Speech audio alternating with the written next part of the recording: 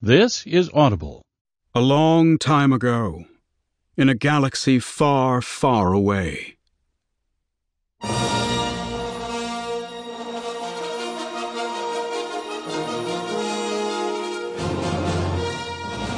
Random House Audio presents Star Wars, Darth Bane, Rule of Two, a novel of the Old Republic by Drew Karpyshyn. Read for you by Jonathan Davis.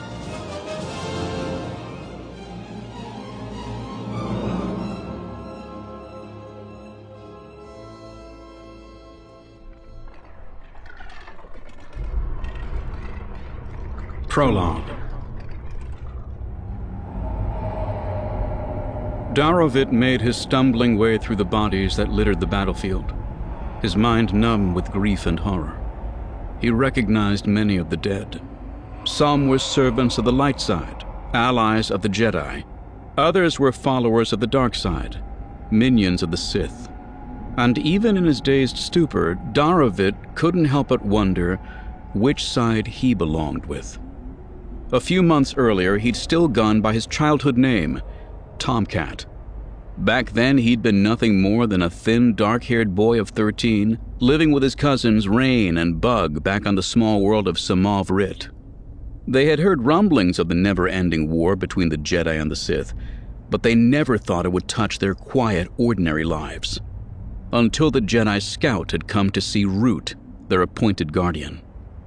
General Hoth, leader of the Jedi Army of Light, was desperate for more Jedi, the Scout had explained. The fate of the entire galaxy hung in the balance, and the children under Root's care had shown an affinity for the Force. At first, Root had refused. He claimed his charges were too young to go off to war, but the Scout had persisted. Finally, realizing that if the children did not go to the Jedi, the Sith might come and take them forcibly, Root had relented. Darth and his cousins had left Samov Rit with the Jedi Scout and headed for Ruusan. At the time, the children had thought it was the beginning of a grand adventure. Now Darth knew better. Too much had happened since they'd all arrived on Ruusan. Everything had changed. And the youth, for he had lived through too much in the past weeks to be called a boy anymore, didn't understand any of it. He'd come to Ruusan full of hope and ambition, dreaming of the glory that would be his when he helped General Hoth and the Jedi Army of Light defeat the Sith serving in Lord Khan's Brotherhood of Darkness. But there was no glory to be found on Ruusan, not for him, and not for his cousins. Rain had died even before their ship touched down on Ruusan. They'd been ambushed by a squadron of Sith buzzards only seconds after they broke atmosphere, the tail of their vessel shorn off on the attack. Darth had watched in horror as Rain was swept away by the blast, literally ripped from his arms before plunging to an unseen death hundreds of meters below. His other cousin Bug had died only a few minutes ago, a victim of the thought bomb, his spirit consumed by the terrible power of Lord Khan's final suicidal weapon. Now, he was gone, like all the Jedi and all the Sith. The thought bomb had destroyed every living being strong enough to wield the power of the Force. Everyone except Darth. And this he couldn't understand. In fact, nothing on Ruusan made any sense to him. Nothing. He'd arrived expecting to see the legendary Army of Light he'd heard about in stories and poems, heroic Jedi defending the galaxy against the dark side of the Force. Instead, he'd witnessed men, women, and other beings who fought and died like common soldiers, ground into the mud and blood of the battlefield. He'd felt cheated, betrayed. Everything he'd heard about the Jedi had been a lie. They weren't shining heroes. Their clothes were soiled with grime. Their camp stank of sweat and fear. And they were losing. The Jedi whom Darth had encountered on Ruusan were defeated and downtrodden, weary from the seemingly endless series of battles against Lord Khan's Sith, stubbornly refusing to surrender even when it was clear they couldn't win. And all the power of the Force couldn't restore them to the shining icons of his naive imagination. There was movement on the far edge of the battlefield. Squinting against the sun, Darovit saw half a dozen figures slowly making their way through the carnage, gathering up the fallen bodies of friend and foe alike. He wasn't alone. Others had survived the thought bomb too. He ran forward, but his excitement cooled as he drew close enough to make out the features of those tasked with cleaning the battlefield. He recognized them as volunteers from the Army of Light, not Jedi, but ordinary men and women who'd sworn allegiance to Lord Hoth. The thought bomb had only taken those with sufficient power to touch the Force. Non-Force-using folk like these were immune to its devastating effects. But Darovit wasn't like them. He had a gift. Some of his earliest memories were of using the Force to levitate toys for the amusement of his younger cousin Rain when they were both children. These people had survived because they were ordinary, plain. They weren't special like he was. Darovit's survival was a mystery. Just one more thing about all this he didn't understand.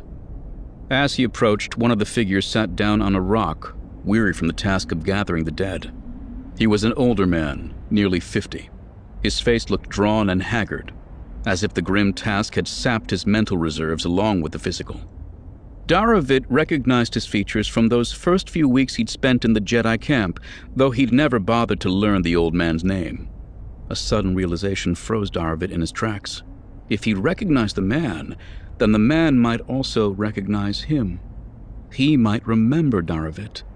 He might know the young man was a traitor. The truth about the Jedi had disgusted Darovit, repulsed him. His illusions and daydreams crushed by the weight of harsh reality. He'd acted like a spoiled child and turned against the Jedi. Seduced by easy promises of the dark side's power, he'd switched sides in the war and thrown himself in with the Brotherhood of Darkness. It was only now that he understood how wrong he'd been. The realization had come upon him as he'd witnessed Bug's death, a death for which he was partly responsible. Too late, he had learned the true cost of the dark side. Too late, he understood that, through the thought bomb, Lord Khan's madness had brought devastation upon them all. He was no longer a follower of the Sith. He no longer hungered to learn the secrets of the dark side. But how could this old man, a devoted follower of General Hoth, know that? If he remembered Darovit, he would remember him only as the enemy. For a second he thought about trying to escape, just turn and run, and the tired old man, still catching his breath, wouldn't be able to stop him. It was the kind of thing he'd once done all the time. But things were different now. Whether it was from guilt, maturity, or simply a desire to see it all end, Darovit didn't run away. Whatever fate awaited him, he chose to stay and face it. Moving with slow but determined steps, he approached the rock where the man was sitting, seemingly lost in thought. Darovit was only a few meters away when the man finally glanced up to acknowledge him. There was no glint of recognition in his eyes. There was only an empty, haunted look. All of them, the man mumbled, though whether he was talking to Darovit or himself wasn't clear. All the Jedi and all the Sith, all gone. The man turned his head, fixing his vacant stare on the dark entrance to a small cave nearby.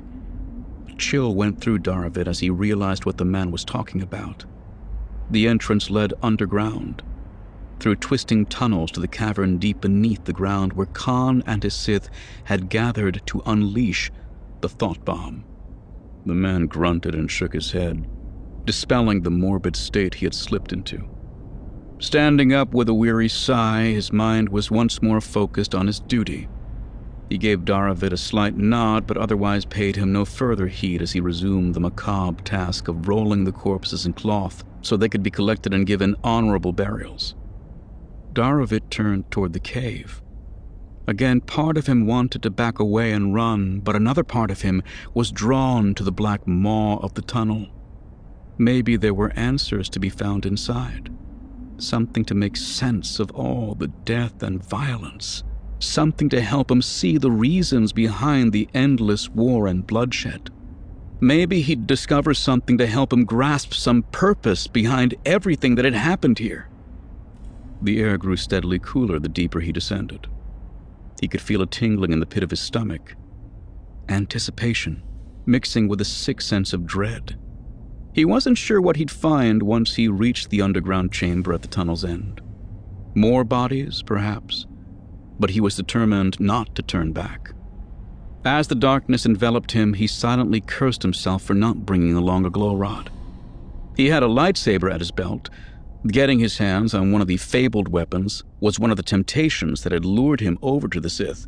But even though he'd betrayed the Jedi just to lay claim to it, in the darkness of the tunnel, he no longer felt any desire to ignite it and use its light to guide him. The last time he'd drawn it had resulted in Bug's death, and the memory had tainted the prize he had sacrificed everything to gain. He knew that if he turned back, he might never gather enough courage to make the trip down again. So he pressed on despite the darkness. He moved slowly, reaching out with his mind, trying to draw on the Force to guide him through the lightless tunnel. Even so, he kept tripping over the uneven ground or stubbing his toes. In the end, he found it easier just to run one hand along the rocky wall and use it to guide himself. His progress was slow but steady, the tunnel floor becoming steeper and steeper until he was half climbing down it in the darkness. After half an hour, he noticed a faint light emanating from far ahead, a soft glow coming from the distant end of the passage. He picked up his pace, only to trip over a small outcropping of stone jutting up from the rough-hewn ground. He fell forward with a cry of alarm, falling and tumbling down the sharp slope until he came to rest, bruised and battered, at the tunnel's end. It opened into a wide, high-ceilinged chamber. Here the dim glow that had drawn him forward was reflected from flecks of crystal embedded in the surrounding stone, illuminating the cavern so he could see everything clearly. A few stalactites still hung from the roof high above. Hundreds more lay smashed on the cavern's floor, dislodged when Khan had detonated the thought bomb.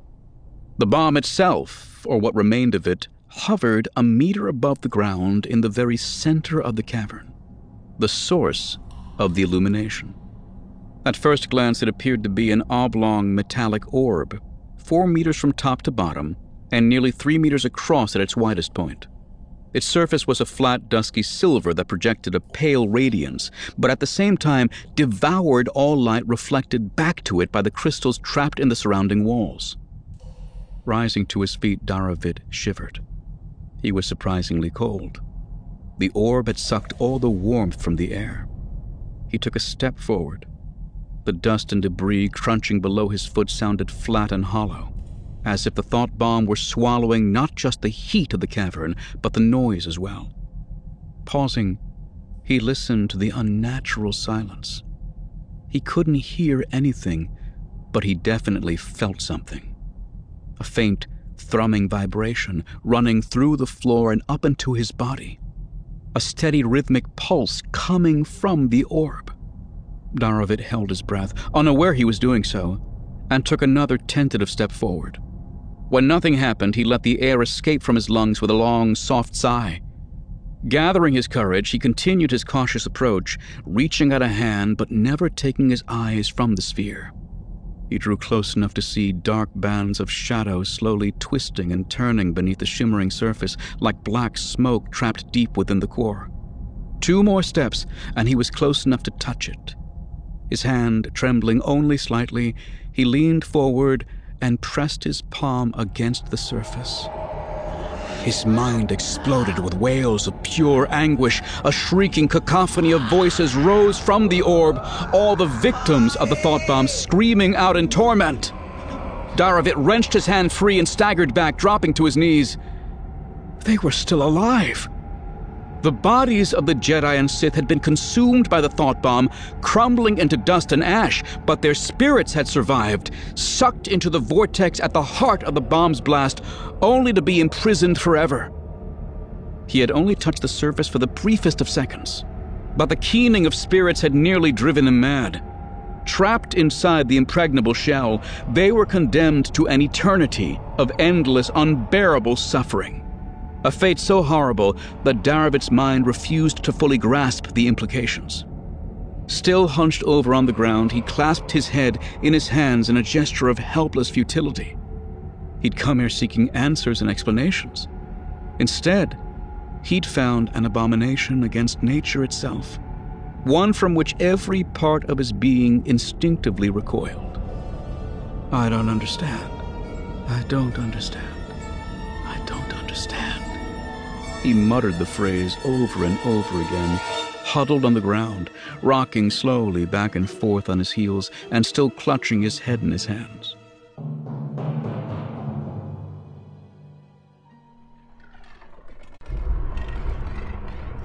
Chapter 1. Peace is a lie. There is only passion. Through passion I gain strength. Through strength I gain power. Through power I gain victory. Through victory my chains are broken. The Code of the Sith. Darth Bane, the only Sith Lord to escape the devastation of Khan's thought bomb, marched quickly under a pale yellow Ruusan sun, moving steadily across the bleak, war-torn landscape. He was 2 meters tall, and his black boots covered the ground in long, sweeping strides, propelling his large, powerfully muscled frame with a sense of urgent purpose. There was an air of menace about him, accentuated by his shaved head, his heavy brow, and the dark intensity of his eyes. This, even more than his forbidding black armor or the sinister hook-handled lightsaber dangling from his belt, marked him as a man of fearsome power, a true champion of the dark side of the Force. His thick jaw was set in grim determination against the pain that flared up every few minutes at the back of his bare skull. He had been many kilometers away from the thought bomb when it detonated, but even at that range, he had felt its power reverberating through the Force. The after effects lingered, sporadic bursts shooting through his brain like a million tiny knives stabbing at the dark recesses of his mind. He'd expected these attacks to fade over time, but in the hours since the blast, their frequency and intensity had steadily increased. He could have called on the Force to keep the pain at bay, cloaking himself in an aura of healing energy. But that was the way of the Jedi, and Bane was a Dark Lord of the Sith. He walked a different path, one that embraced suffering, drawing strength from the ordeal. He transformed the pain into anger and hate, feeding the flames of the dark side until his physical aspect seemed almost to glow with the fury of a storm it could barely contain. The terrifying image Bane projected contrasted sharply with the small figure that followed in his wake, struggling to keep up. Zannah was only 10, a waif of a girl with short, curly blonde hair. Her clothing was simple and plain to the point of being rustic. A loose-fitting white shirt and faded blue coveralls, both torn and stained from weeks of continuous wear. Anyone who saw her scampering along after Bane's massive, black-clad form would have been hard-pressed to imagine she was the Sith Master's chosen apprentice. But looks could be deceiving. There was power in the child. He'd seen ample proof of that at their first meeting less than an hour earlier. 2 nameless Jedi were dead by her hand. Bane didn't know all the details surrounding their deaths. He'd arrived after the fact to find Zannah crying over the body of a bouncer, one of the telepathic green-furred species native to Ruusan. The still-warm corpses of the Jedi had been sprawled beside her, their heads lolling at grotesque angles atop broken necks. Clearly the bouncer had been the child's friend and companion. Bane surmised that the Jedi must have inadvertently killed the bouncer, only to meet a similar fate when Zannah exacted her revenge. Unaware of her power, they'd been caught off guard when the child, driven by mind-numbing grief and pure abject hatred, had unleashed the full fury of the dark side on the men who'd slain her friend. They were victims of cruel misfortune, in the wrong place at the wrong time. Yet it would have been inaccurate to call their deaths pointless. In Bane's eyes, at least, their sacrifice had allowed him to recognize the young girl's potential. To some, the series of events would have seemed preordained, as if the hapless Jedi had been inexorably drawn to their grim end with the sole purpose of uniting Bane and Zannah. No doubt there were even those who would profess that fate and the dark side of the Force had conspired to present the Master with a suitable apprentice.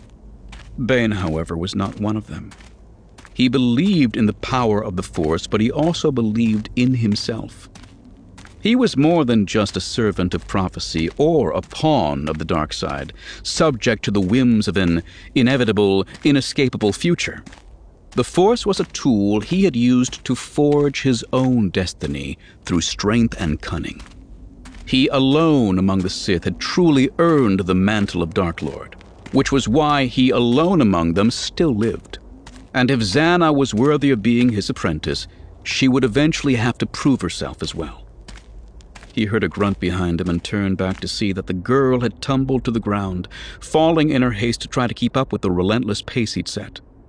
She glared at him, anger etched across her features. "Slow down!" she snapped. "You're going too fast!"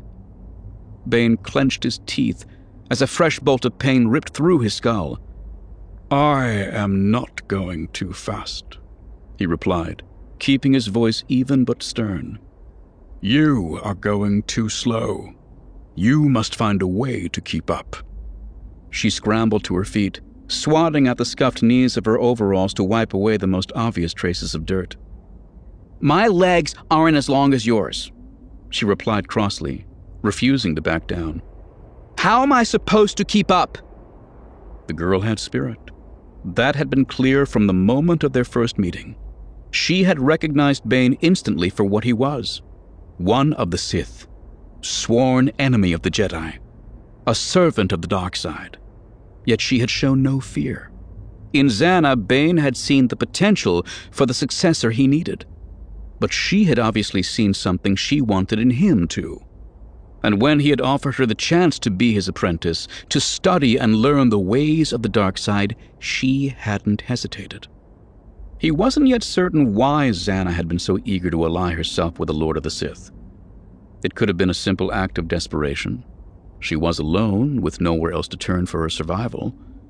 Or maybe she saw the dark side as a path to vengeance against the Jedi, a way to make them all suffer for the death of her bouncer friend. It was even possible she had simply sensed Bane's power and lusted to claim it as her own. Whatever her true motivation, Zannah had been more than willing to swear fealty to the Sith and her new master. However, it was neither her spirit nor her willingness that made her worthy of being his apprentice. The Dark Lord had chosen her for one reason, and one reason only. "You are strong in the Force," he explained, his voice still betraying no hint of emotion or the agony he endured. "You must learn to use it, to call on its power, to bend it to your purpose, as you did when you killed the Jedi." He saw a flicker of doubt cross her face. "I don't know how I did that," she muttered. "I didn't even mean to do it," she continued, suddenly uncertain. "It just sort of happened." Bane detected a hint of guilt in her voice. He was disappointed, but hardly surprised. She was young, confused. She couldn't truly understand what she had done. Not yet. "Nothing just happens," he insisted. "You called upon the power of the Force. Think back to how you did it. Think back to what happened." She hesitated, then shook her head. "I don't want to," she whispered. The girl had already endured immeasurable pain and suffering since her arrival on Ruusan. She had no wish to revisit those awful experiences. Bane understood. He even sympathized with her. He too had suffered during his childhood, a victim of countless savage beatings at the hands of Hurst, his cruel and abusive father. But he had learned to use those memories to his advantage. If Zannah was to become the heir to the dark side's legacy, she had to confront her past. She had to learn how to draw upon her most painful memories. She had to transform and channel them to allow her to wield the power of the dark side. "You feel sorry for those Jedi now," Bane said, his voice casual. "You feel regret, remorse, maybe even pity. The easy tone fell away quickly as his voice began to rise in both volume and intensity. "But these are worthless emotions. They mean nothing. What you need to feel is anger." He took a sudden step toward her, his right fist clenched before him to punctuate his words. Xana flinched at the unexpected movement, but didn't retreat. "Their deaths were not an accident!" he shouted as he took another step forward. "What happened was not some mistake!" A third step brought him so close that the shadow of his massive frame enveloped the girl like an eclipse. She cowered slightly but held her ground. Bane froze, blocking out the pain in the back of his skull and reining in his fury.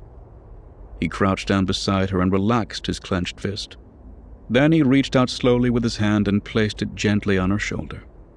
"Think back to what you felt when you unleashed your power against them," he said, his voice now a soft, seductive whisper. "Think back to what you felt when the Jedi murdered your friend." Xana dropped her head, her eyes closed. For several seconds she was still and silent, forcing her mind to relive the moment. Bane saw the emotions crossing her face: grief, sorrow, loss. Beneath his massive hand on her frail shoulder, she trembled slightly. Then slowly, he felt her anger begin to rise, and with it, the power of the dark side. When the girl looked up again, her eyes were open wide. They burned with a fierce intensity. "They killed La," she spat. "They deserve to die!" "Good." Bane let his hand fall from her shoulder and took a step back, the hint of a satisfied smile playing across his lips. "Feel the anger. Welcome it. Embrace it. Through passion, I gain strength," he continued, reciting from the Code of the Sith. "Through strength, I gain power." "Through passion, I gain strength," she said, repeating his words, responding to them. "Through strength, I gain power." He could sense the dark side building within her, growing in intensity until he could almost feel its heat. "The Jedi died because they were weak," he said, taking a step back. "Only the strong survive, and the Force will make you strong." As he turned away, he added, "Use it to keep up. If you fall behind again, I will leave you here on this world."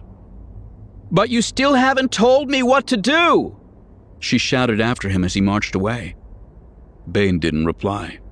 He'd given her the answer, though she didn't know it yet. If she was worthy of being his apprentice, she'd figure it out. He felt a sudden surge of power rushing toward him, concentrated on the heel of his left foot as she tried to trip him up to slow him down. Bane had braced himself for some kind of reaction the moment he'd turned his back on her. He'd pushed her to the edge. He'd have been disappointed if she'd done nothing. But he'd been expecting a broader, more basic assault, a wave of dark side energy meant to hurl him to the ground. A focused strike against a single heel was much more subtle. It showed intelligence and cunning. And though he was ready for it, the strength of her attack still surprised him. Yet even with as much power and potential as Xana had, she was no match for a Dark Lord of the Sith. Bane drew upon his own abilities in the Force to absorb the impact of her attack, catching it and amplifying its strength before firing it back at his apprentice. The redirected blow struck Xana in the chest, hard enough to knock her to the ground. A grunt of surprise escaped her lips as she landed hard on her backside. She wasn't injured. Bane had no intention of harming her. The constant beatings inflicted on him by his father throughout his childhood had helped transform Bane into what he was today. But they had also caused him to hate and despise Hurst. If this girl was to be his apprentice, she had to respect and admire him. He could not teach her the ways of the dark side if she was not willing, even eager, to learn from him. The only thing Hurst's beatings had ever taught Bane was how to hate, and Xana already knew that lesson. He turned back and fixed his cold gaze on the girl still sitting on a hard, bare patch of dirt. She glared back up at him, furious at the way he'd humiliated her. "A Sith knows when to unleash the fury of the dark side," he informed her, "and when to hold back. Patience can be a weapon if you know how to use it, and your anger can fuel the dark side if you learn how to control it." She was still fuming with rage, but he saw something else in her expression now, a guarded curiosity. Slowly she nodded as the meaning of his words became clear and her expression softened. Bane could still feel the power of the dark side within her. Her anger was still there, but she had hidden it below the surface. She was nursing it, feeding it for a time when she could unleash it. She had just learned her first lesson in the ways of the Sith, and she was wary of him now, wary but not afraid, just as he wanted. The only thing he needed her to be afraid of was failure. He turned away from her again and resumed his march, suppressing a shudder as a fresh phalanx of blades carved their way through his thoughts. Behind him he felt Xana gather the force once more. This time, however, the girl directed it inward, using it to refresh and rejuvenate her exhausted limbs. She sprang up and scurried after him, moving almost effortlessly at a full run. He quickened his pace as his apprentice fell into step beside him, easily able to keep up now that she was propelled by the awesome power of the Force. "Where are we going?" she asked. "The Sith camp," he answered. "We need supplies for the journey." "Are the other Sith there?" she wondered. "The ones the Jedi were fighting?" Bane realized he hadn't yet told her what had happened to Khan and the Brotherhood. "There are no other Sith. There never will be except for us. One master and one apprentice, one to embody the power, the other to crave it." "What happened to the others?" she wanted to know. "I killed them," he replied. Xana seemed to think about this for a moment before shrugging indifferently. "Then they were weak," she said with simple conviction, "and they deserve to die." Bane realized he had chosen his apprentice well.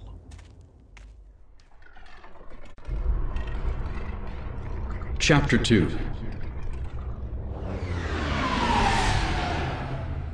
The great warship of Lord Valentine Farfalla, leader of the Jedi Army of Light since the loss of General Hoth, maintained a slow orbit high above Ruusan's surface. Fashioned so that her exterior resembled an ancient sailing barge, the vessel had an archaic elegance, a grandeur that some felt was a sign of vanity unbecoming in a Jedi. Johann Othone, a young Padawan in the Army of Light, had once shared that opinion.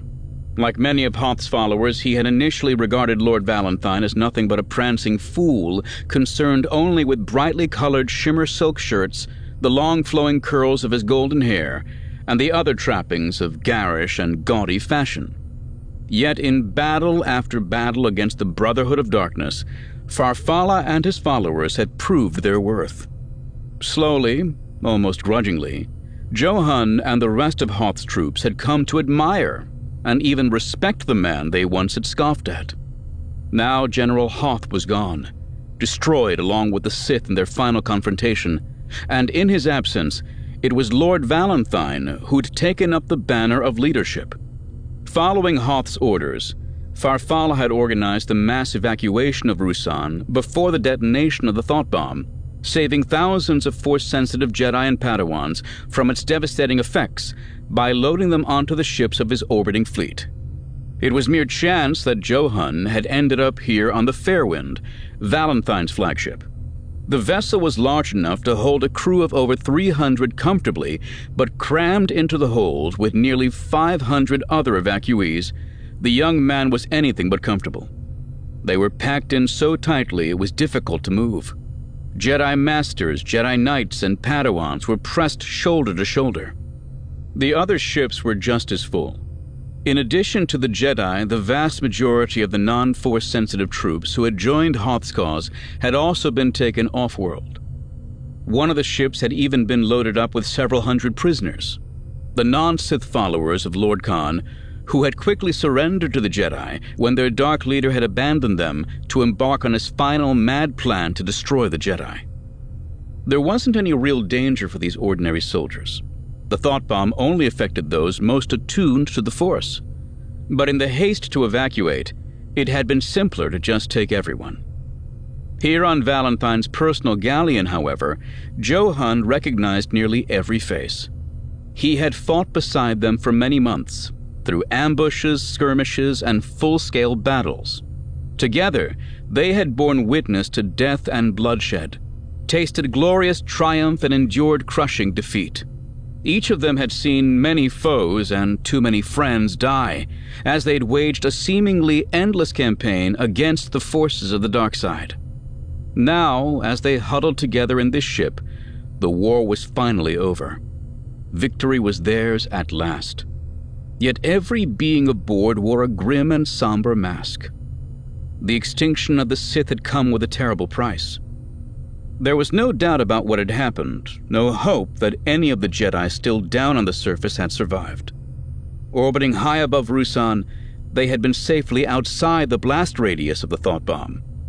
But through the Force, they had heard the agonized screams of their fellow Jedi, as their spirits were torn apart and swept up in the swirling vortex of dark side energy.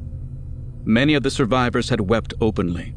Most simply endured the suffering in stoic silence, reflecting on the sacrifice others had made. Joe Hunt, like Farfalla and virtually every other member of the Army of Light, had volunteered to stay behind with General Hoth. But the general had refused.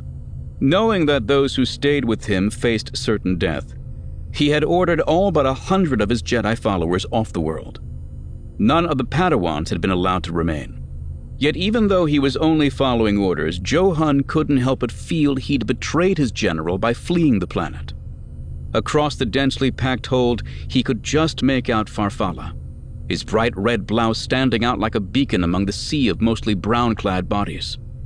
He was organizing the rescue parties that would be shuttled back down to Ruusan's surface to deal with the aftermath of the thought bomb, and Joe Hunt was determined to be among them. It was difficult to move through the mass of Jedi, but Joe Hunt was small and slight. He was 19, but he had yet to fill out, and with his slender build, fair skin, and shoulder-length light blonde hair, twisted into a tight braid, as was the custom for a young Jedi still in training, he looked at least 2 years younger. It could be frustrating to be mistaken for a kid, but now, as he twisted and slithered through the throng, he was grateful for his slim physique. "Lord Valentine!" he called as he drew near. He raised his voice further to be heard above the din. "Lord Valentine!" Farfalla turned, trying to pick out the owner of the voice from the wall of bodies and faces, then gave a nod of recognition as the young man finally burst into view. "Padawan Joe Hunt. I want to join the rescue teams," Joe Hunt blurted. "Send me back down." "I'm afraid I cannot do that," the Jedi Master replied with a sympathetic shake of his head. "Why not?" Joe Hunt demanded. "Do you think I'm too young?" "That is not," Farfalla began, but Joe Hunt cut him off. "I'm not a kid. I'm 19, older than those two for sure," he insisted, waving his hand in the direction of the nearest rescue team. A group consisting of a middle-aged man with a short beard, a woman in her 20s, and 2 boys in their early teens. "Be aware of your anger," Farfalla cautioned him, his voice stern. Joe Hunt was about to reply, but instead bit his tongue and merely nodded. There was no point in getting upset. That would not convince Lord Valentine to let him go along. "Your age has nothing to do with my decision," the older Jedi explained, once he was assured that Joe Hunt had brought his emotions under control. "Fully 1/3 of our forces are younger than you." It was true, Joe Hunt realized. The mounting casualties of the Ruusan campaign had forced the Army of Light to accept younger and younger recruits into its ranks. His youth was not the issue. There had to be some other explanation. But instead of asking why he could not go, Joe Hunt simply remained silent. Patience would win him more from General Hoth's successor than incessant, thoughtless questions. "Take a closer look at who I am sending down," Farfalla instructed. "These are brave volunteers, valuable allies in our battle against the Sith. but none of them is attuned to the Force. Surprised, Johann took a second look at the shore party as they made their final preparations. The woman had dark skin and short black hair, and the Jedi realized he'd met her once before. She was a Republic soldier named Irtana, and she had joined their cause a little over a standard year earlier. It took him a moment longer to place the others, until he noticed the resemblance between the bearded man and the two teenagers. They were natives of Ruusan. The man was a farmer named Bordon, who had fled before the advancing armies of Lord Khan during the latest Sith offensive. The two boys were his sons, though Johann couldn't recall their names. "We do not know the full extent of the thought bomb's effects," Farfalla continued. "There may be aftershocks that could harm or even kill a Jedi or Padawan. That is why you cannot go." Johann nodded. It made sense. Valentine was just being cautious. But sometimes it was possible to be too cautious. "There are other risks on the surface," he noted. "We don't know that all the Sith are dead. Some of them may have survived." Farfalla shook his head. "Khan had some spell, some power over his followers. They were enthralled to his will. When he led them down into the cave, they all followed him willingly. He had them convinced they could survive the thought bomb if they united their power. But he was wrong." "What about the Sith minions?" Johann pressed, unwilling to let the matter drop. Like the Jedi, the Sith had their share of followers who were not attuned to the Force, soldiers and mercenaries who had allied themselves with the Brotherhood of Darkness. "We didn't capture them all," the young Padawan pointed out. "Some of them fled the battle. They'll still be down there." "That's what this is for," the woman soldier assured him, patting the blaster on her hip. She gave a fierce smile, her gleaming white teeth contrasting sharply with her dark complexion. "Irtana knows how to take care of herself," Farfalla agreed. "She's seen more combat than you and me put together." "Please, Lord Valentine," Johann begged, dropping to one knee. A vain and foolish gesture, but he was desperate. He knew Farfalla was right, but he didn't care. He didn't care about logic or reason or even the dangers of the thought bomb. He just couldn't sit by doing nothing. "Please, he was my master." Farfalla reached out with his hand and placed it tenderly on Johann's forehead. "Hoth warned me that his decision to send you away would not rest easily on your shoulders," he said softly. "But your master was a wise man. He knew what was best for you, as do I. You must trust my judgment in this, even if you do not fully understand it." Removing his hand from the young man's brow, the new leader of the Army of Light took Johann by the arm and helped him to his feet. "Your master made a great sacrifice to save us all," he said. "If we give in to our emotions now, if we allow ourselves to come to needless harm, then we dishonor what he has done. Do you understand?" Johann nodded, a Padawan acquiescing to the greater wisdom of a Jedi Master. "Good," Farfalla said, turning away to focus his attention on one of the other rescue teams. "If you want to help, give Irtana a hand loading up their supplies." Johann nodded again, though Farfalla didn't notice. He was already gone, whisked away by the responsibilities of his position. Working in silence, Johann helped load the last few supplies into the shuttle. Field kits filled with rations and water capsules, med packs in case they came across any wounded, electro-binoculars, and a sensor pack for scouting and recon, glow rods for when night fell, and of course, spare power packs for the blasters Irtana and the others carried in case they encountered any surviving minions from Khan's army. "Thank you," Irtana said once they were done. Trying to appear casual, Johann took a quick look around. Farfalla was nowhere to be seen. "Did you want to fly us down, or should I?" he asked her. The words were easy, but as he said them, he reached out with the force to touch her mind. He did it gently, being careful not to cause her any harm as he planted the seed of a suggestion. Her eyes glazed over momentarily and a look of blank confusion crossed her face. I'll fly us down, I guess. You can take the co-pilot's chair." You're coming with us? Bordon, the middle-aged father, asked. From his tone, it was obvious he had doubts. Of course, Johann replied amicably. You all heard him say I should help you load up the supplies, right? Why else would he say that if I wasn't going with you? As he had done with Irtana, he gave another slight push, adding the mind-altering power of the Force to the half-truth. Normally, he would have abhorred the idea of manipulating friends or allies in this fashion, but in this case, he knew the ragtag rescue team would fare better if he accompanied them. Yeah, right, Bordon agreed after a moment. Good to have you along. Makes sense to have a Jedi with us, Irtana added. Just in case. Persuading someone through the Force was always easier when it was something they wanted to be convinced of, Johann noted. Still, he felt a slight twinge of guilt as he climbed into the small ship-to-surface shuttle. That's only because you're disobeying Farfalla, he reassured himself. You're doing the right thing. Everyone strap in, Irtana ordered, speaking over the pressurized hiss as the airlock sealed. The shuttle's engines flared to life, lifting them off the docking platform. Back home to Ruusan, or at least what's left of it. Bordon muttered glumly as they drifted through the cargo hold doors and out into the upper reaches of the planet's atmosphere.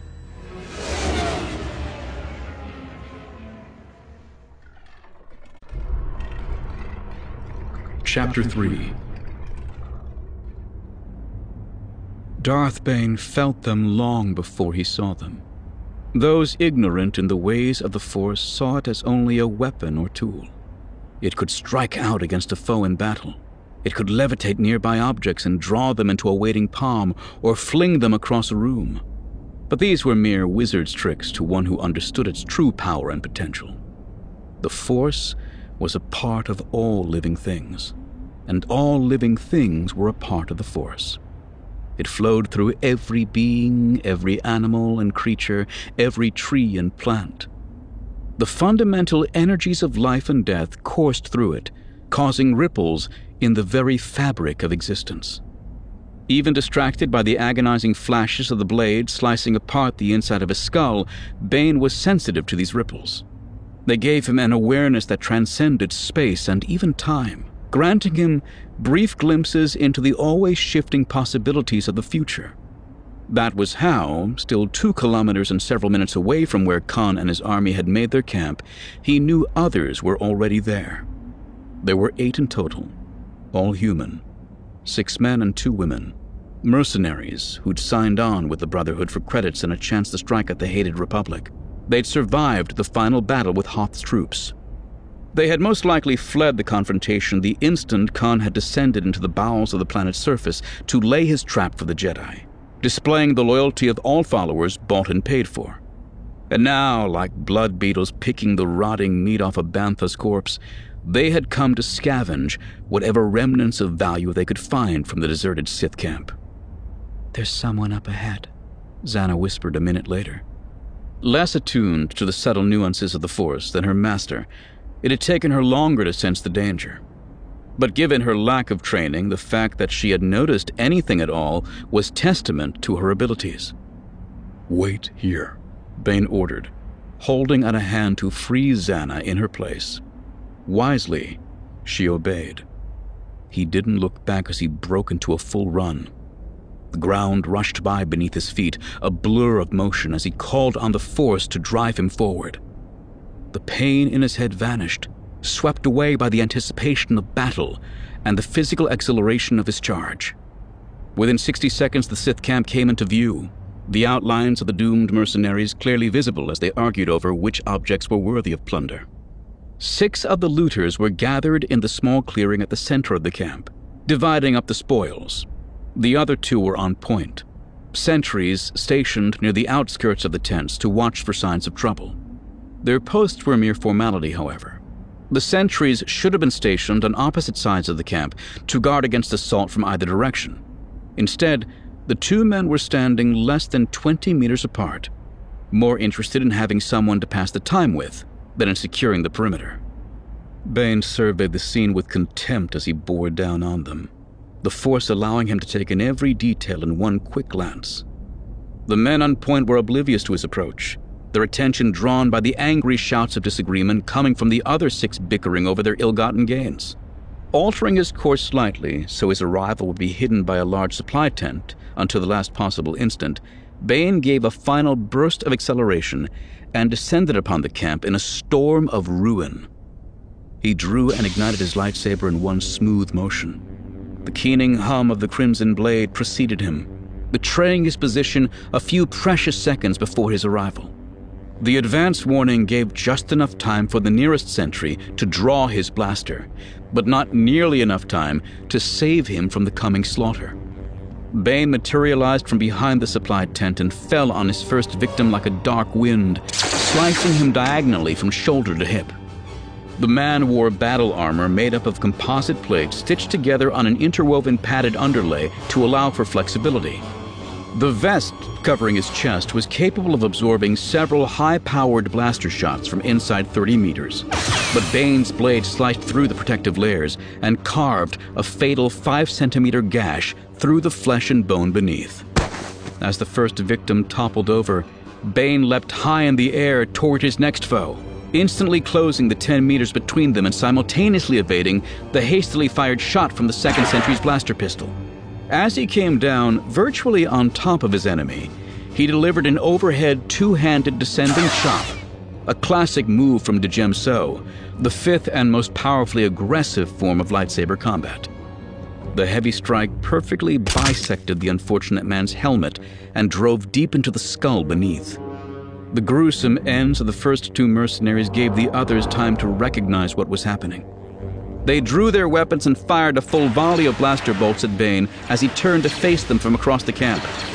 Smoothly transitioning from the attacking style of Form 5 to the more defensive style of Form 3, Bane deflected the incoming bolts with 2-handed parries of his lightsaber, flicking them aside with almost casual disdain.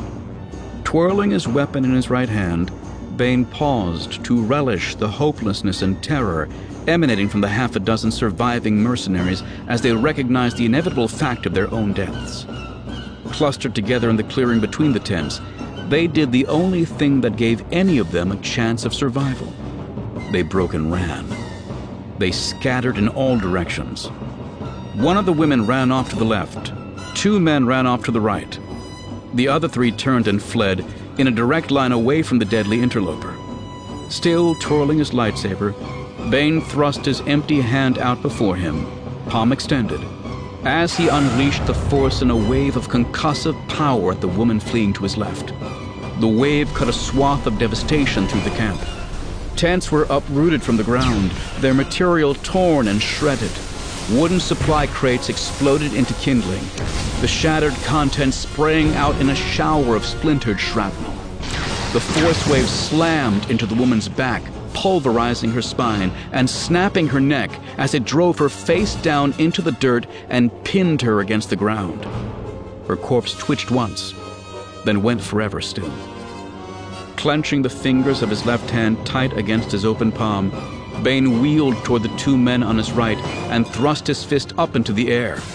A dozen forks of blue lightning arced out from above his head to envelop the screaming soldiers, cooking them alive. Shrieking in agony, they danced and twitched like marionettes on electric strings for several seconds before their smoking husks collapsed on the ground. In the few seconds it had taken to dispatch the others, the surviving 3 mercenaries had reached the far side of the Sith camp. A few meters beyond the edge of the tents, a line of trees marked the start of the thick Rusan forests. The concealing branches taunted them with offers of safety, giving even greater haste to their terror-filled flight. Bane watched them retreat with idle disinterest, savoring their fear.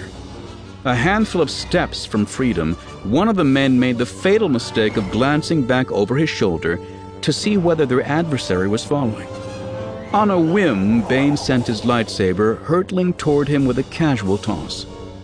The spinning blade sliced through the air in a tight loop, crossing the expanse of the camp in a fraction of a second before swooping back to be caught in the waiting hand of its master.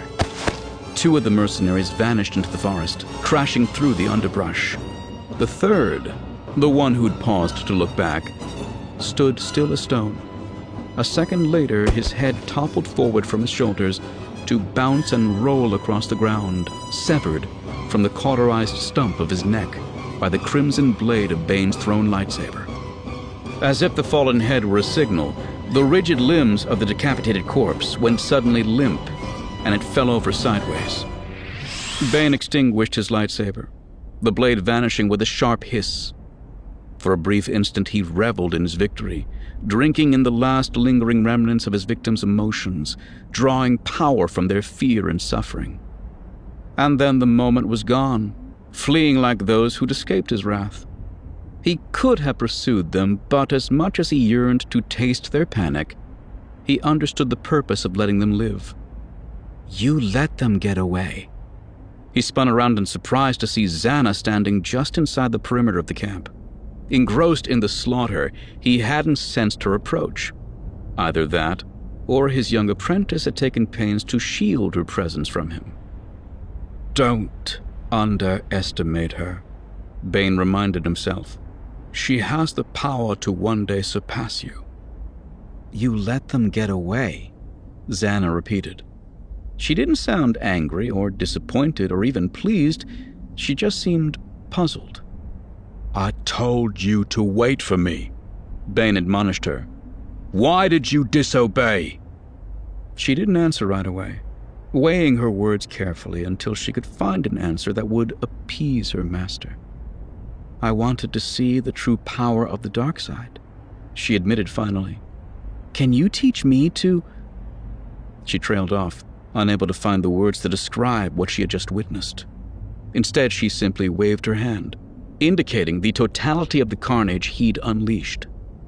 You will learn, Bane assured her, attaching the hooked handle of his lightsaber back onto his belt. She didn't smile, but there was an eager expression in her gaze, a hunger her master knew well. He'd seen the same raw ambition in the eyes of Githany, his former lover and one of Khan's doomed followers. He knew that if Xana did not learn to temper and control her ambition, it would lead her down a path of destruction, just as it had with Githany. Prowess in combat is the simplest display of the dark side's power, her master cautioned her. Brutal and quick, it serves a purpose. Yet it is often less effective than subtlety and cunning. Ultimately, letting those mercenaries live may prove more useful than killing them. But they were weak, his apprentice protested, throwing his own teachings back at him. They deserve to die. Few beings in the galaxy ever get what they truly deserve, he noted, choosing his words with care. The dark side was not easily understood. Even he was still learning to work his way through its complexities and contradictions. He had to be careful not to overwhelm his young apprentice, yet it was important that she grasp the essence of what he'd done here. Our mission is not to bring death to all those unfit to live. We answer to a greater calling.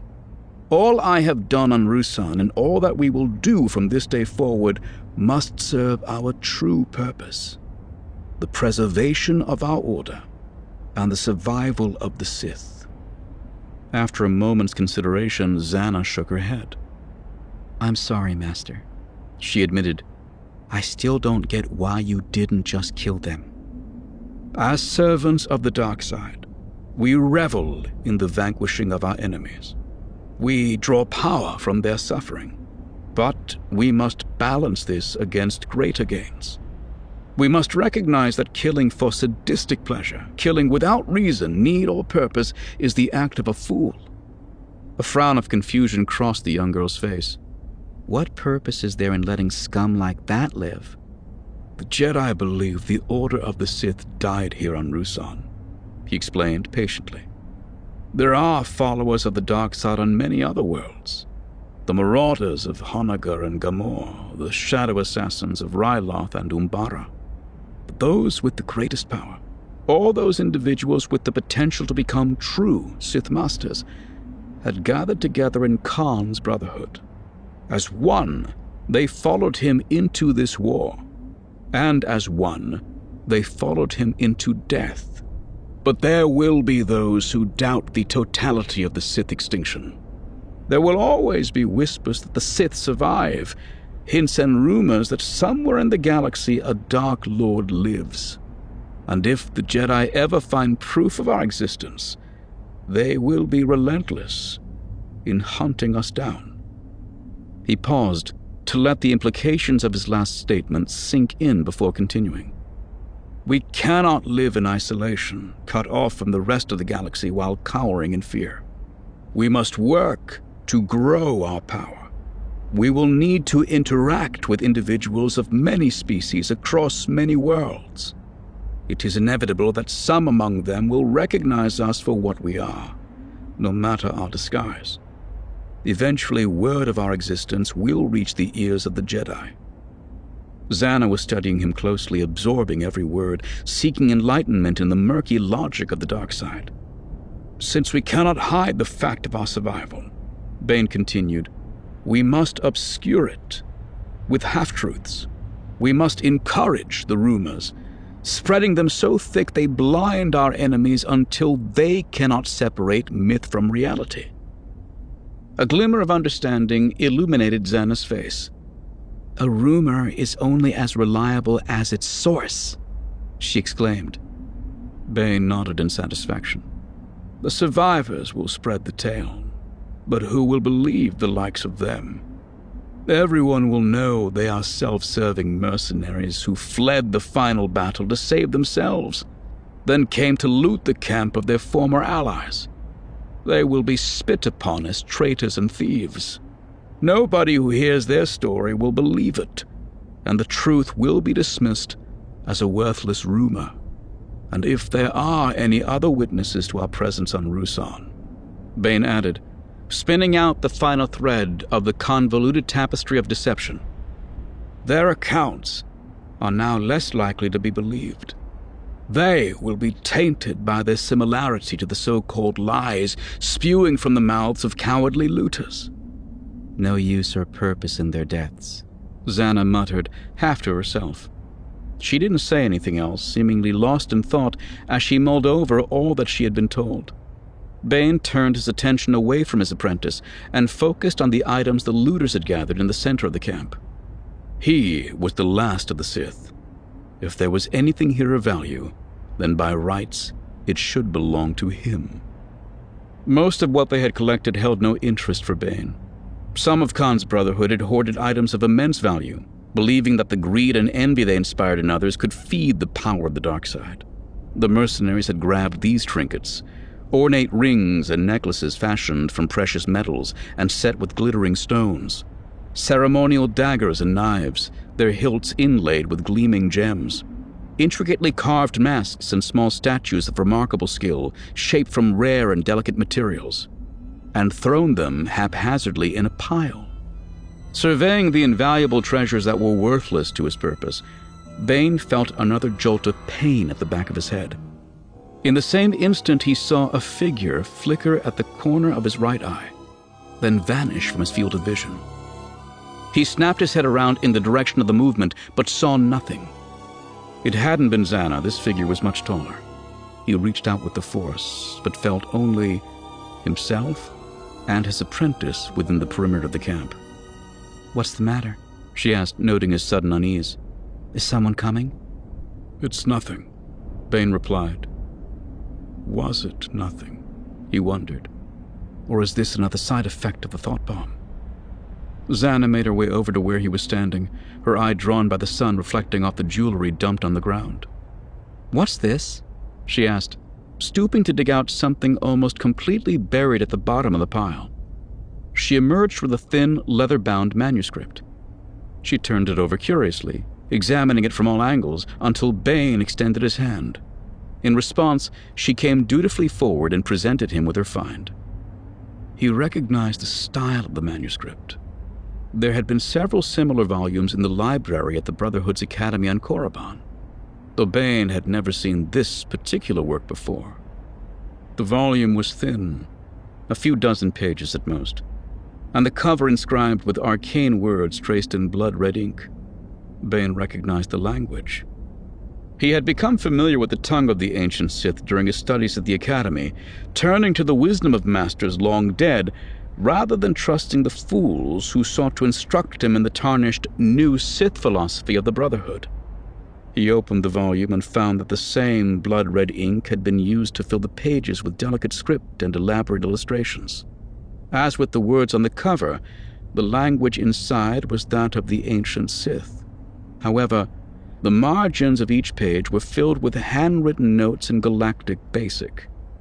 He recognized the handwriting as that of Cordis, the former head of the Academy on Korriban, and one of the many so-called Sith Lords serving under Khan. Unlike the rest of the Brotherhood of Darkness, however, Cordis hadn't perished in the thought bomb's blast. He actually died several hours earlier, when Bane had used the Force to crush the life out of his former teacher. Why did Cordis bring this manuscript with him to Korriban? Bane wondered. Cordis had always been more concerned with hoarding wealth than studying the ancient texts. He wore only the finest silks and most expensive jewelry. Each of the long, cruel fingers on both hands had been adorned with rings of incredible value. Even his tent on Korriban had been decorated with rare woven tapestries and ornate rugs. If he had carried this manuscript with him all the way from the Academy, Bane realized it must contain knowledge of tremendous value. "What's it say?" Zana asked, but Bane paid her no attention. He flipped quickly through the manuscript, skimming both the original text and Cordis's notes. It seemed to be a compilation of the history and teachings of Freedon Nad, a great Sith master who'd lived over 3,000 standard years ago. Bane had read previous accounts of Nad, but this one had something the other versions lacked: the location of his final resting place. For many centuries, the tomb of Freedon Nad had been lost, hidden by the Jedi so that the followers of the dark side could not seek to gain guidance or power from the Sith artifacts sealed inside. But on the last page of the manuscript, Cordis had made one final note, underlined for emphasis: "Seek the tomb on Duxon." How Cordis had come by this information signified little to Bane. All that mattered was that he now knew the location too. The war on Ruusan had prevented Cordis from attempting to find Nad's tomb on Duxon. Now that the war was over, there was nothing to keep Bane from making the journey and claiming Nad's legacy as his own. But first, he had to get off Ruusan. The all-too-familiar jolt of pain shot through his skull, and once again he caught the flicker of a figure from the corner of his eye. This time the image seemed to sustain itself for nearly a full second. Tall, broad-shouldered, and clad in the robes of the Sith, it was a figure Bane recognized. Lord Khan. And then, as before, it vanished. Is this real? Was it possible that the leader of the Brotherhood of Darkness had, in some form, survived the thought bomb? Was it possible his spirit now haunted the world of his death? He closed the volume and looked down at Zana. She gave no indication that she had seen or sensed anything. Just a trick of the mind, Bane thought. It was the only explanation that made sense. Zana would have felt the manifestation of a dark side spirit so close by, yet she had been oblivious. The realization brought him an odd mix of relief and concern.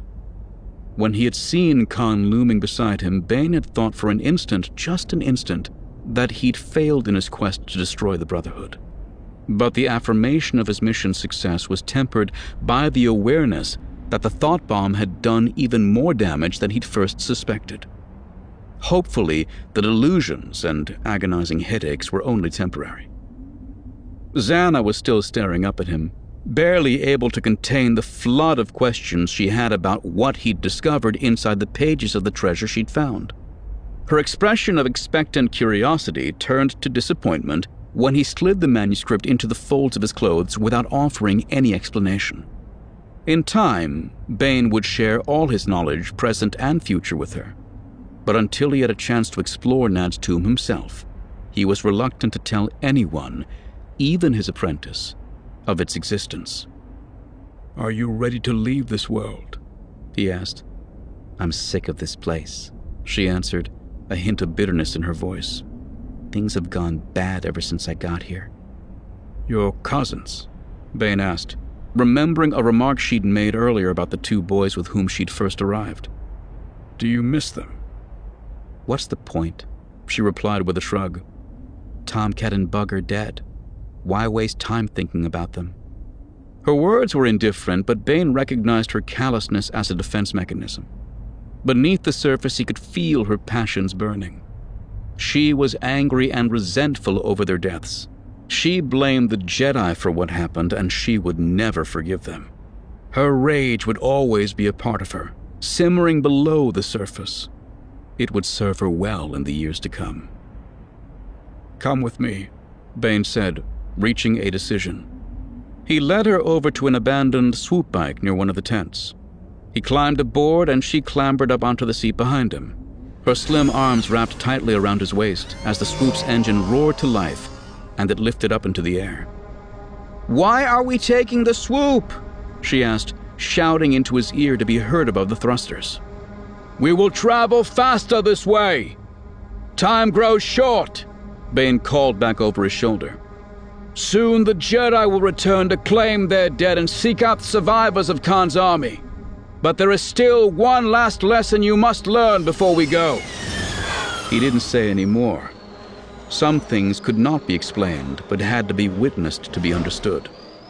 Zannah needed to see the remains of the thought bomb. She needed to see the true scope of Khan's madness.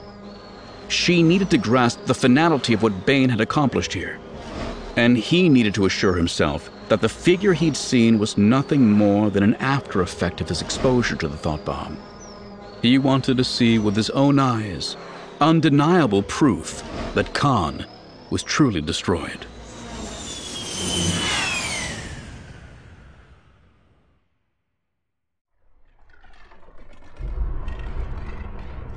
Chapter 4. Daravit lay huddled on the cold cavern floor, bathed in the eerie light emanating from the egg-shaped silver orb hovering in the center of the underground chamber. He hadn't moved for nearly 2 hours, paralyzed with the wonder and horror of it all. It was as if time had no meaning here at the epicenter of the thought bomb, as if Daravit himself were now suspended between life and death, trapped like the tormented spirits of Khan's followers and the Jedi who'd dared to face them. Eventually, however, his shock began to fade. Slowly, sanity crept back in, dragging the reality of the physical world with it. The air in the cave was damp and chilled. His body was shivering almost uncontrollably. His nose was running, and he reached up to wipe it away with a shaking hand, his fingers clumsy with the numbing cold. "Come on, Tomcat," he said to himself. "Time to get moving. Up and at him." With a great effort, he managed to get to his feet, then fell back down with a cry as his calves and thighs cramped beneath him. The pain helped break the last lingering vestiges of the spell he was under, snapping him back to the present and focusing his mind on the here and now. Frantically, he massaged each of his legs, trying to restore the blood flow. He was anxious to leave this place now, desperate to get away from the evil presence of the silently pulsing bomb. Glancing up at it made his skin crawl. Yet, as repulsive as it was, he found it strangely compelling. "Don't look at it," he berated himself in a sharp whisper, redoubling his efforts to ease the pain and tightness in his lower limbs. After another minute, he dared to stand up again. Pins and needles shot through the soles of his feet, and his knees buckled briefly, but he stayed standing. He looked from side to side, scanning the cavern by the light of the orb. There were at least half a dozen entrances leading out from the chamber, and Daravit swore when he realized he had no idea which would lead him back up to the surface. "You can't stay here," he muttered. Picking a tunnel at random, he made his way with slow, uneasy steps out of the cavern. The darkness quickly enveloped him once he entered the passage, until he drew out the lightsaber the Sith had given him. Using the faint glow of its ruby blade, he was able to pick his way along the uneven terrain. It didn't take him long to realize he'd made the wrong choice. He remembered the sharp incline he had tumbled down on his arrival, but the floor here was relatively flat. It would have been a simple matter to head back and take one of the other exits, but the thought of returning to the main chamber and the orb of trapped spirits prevented him from turning around. This tunnel's gotta come out somewhere, he told himself. Just follow it to the surface. The plan sounded simple, but it became more complicated when he reached a fork in the passage. He hesitated for several moments, studying the branch heading off to his left and then the one heading off to his right.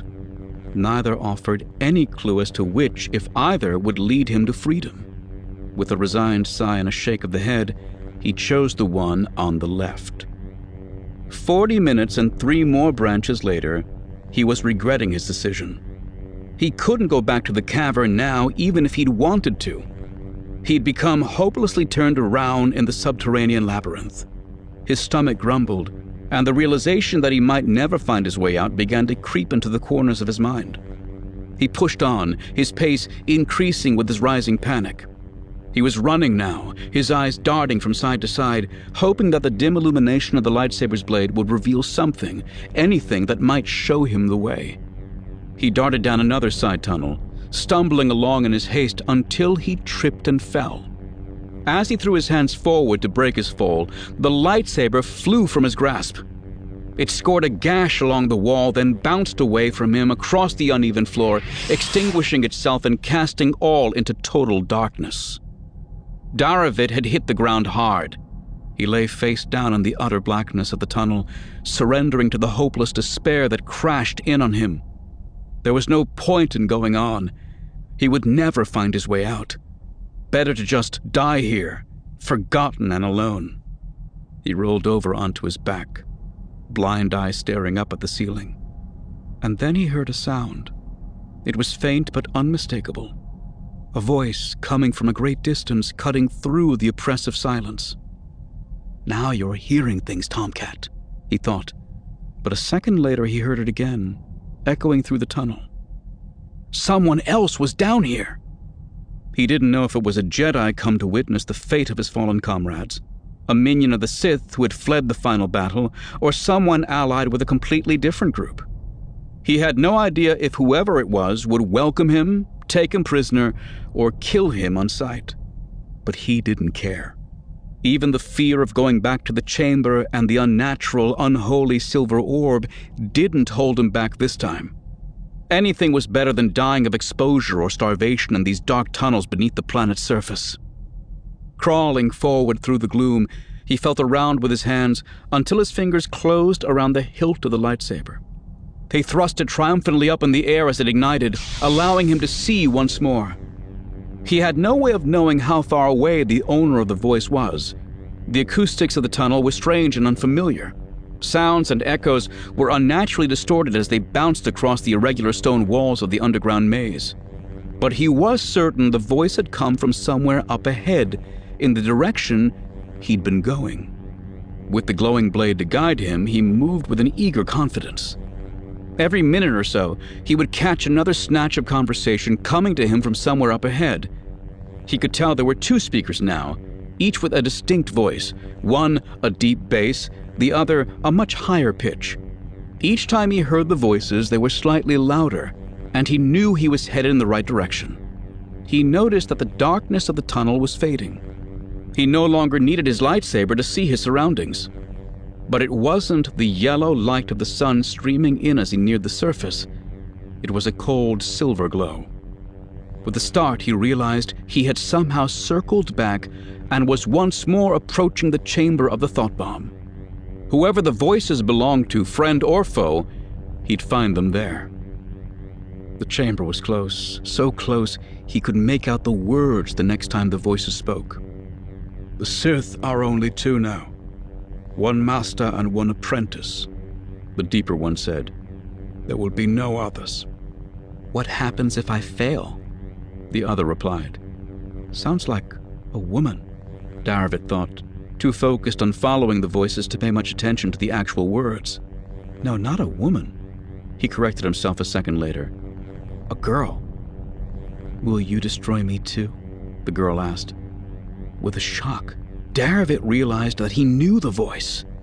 He didn't know how it was possible, but there was no doubt in his mind who this was. Rain!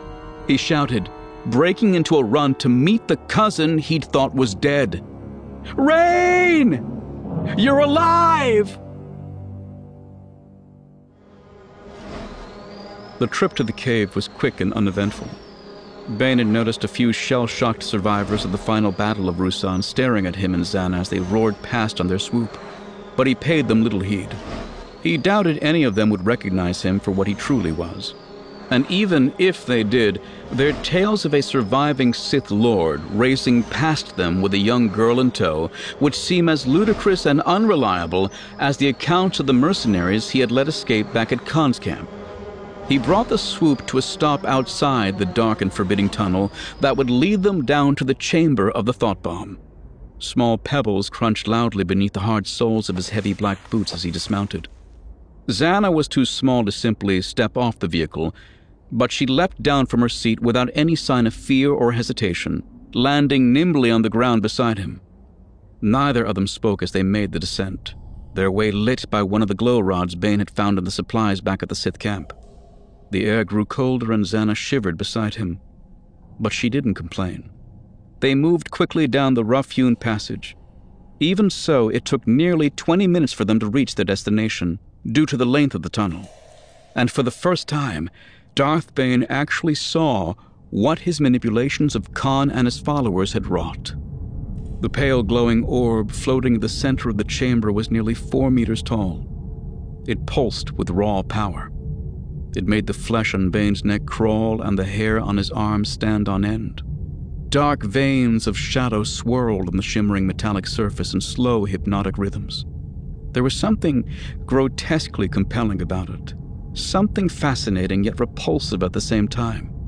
Beside him, Xana gasped, drawing a sharp breath in wonder, then releasing it in a slow hiss of fear.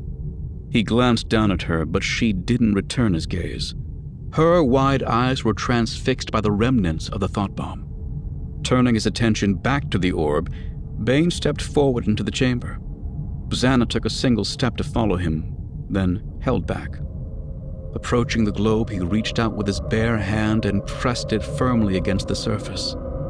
It seared his palm with cold fire, but he was oblivious to the pain, enthralled by the object's mesmerizing call. Beneath his touch, the dark swirling shadows within coalesced into a single mass. The thoughts of those trapped inside rushed up to meet him. Faint whispers in the dark recesses of his mind. The words, unintelligible, but full of hate and despair. Instinctively, Bane's consciousness recoiled.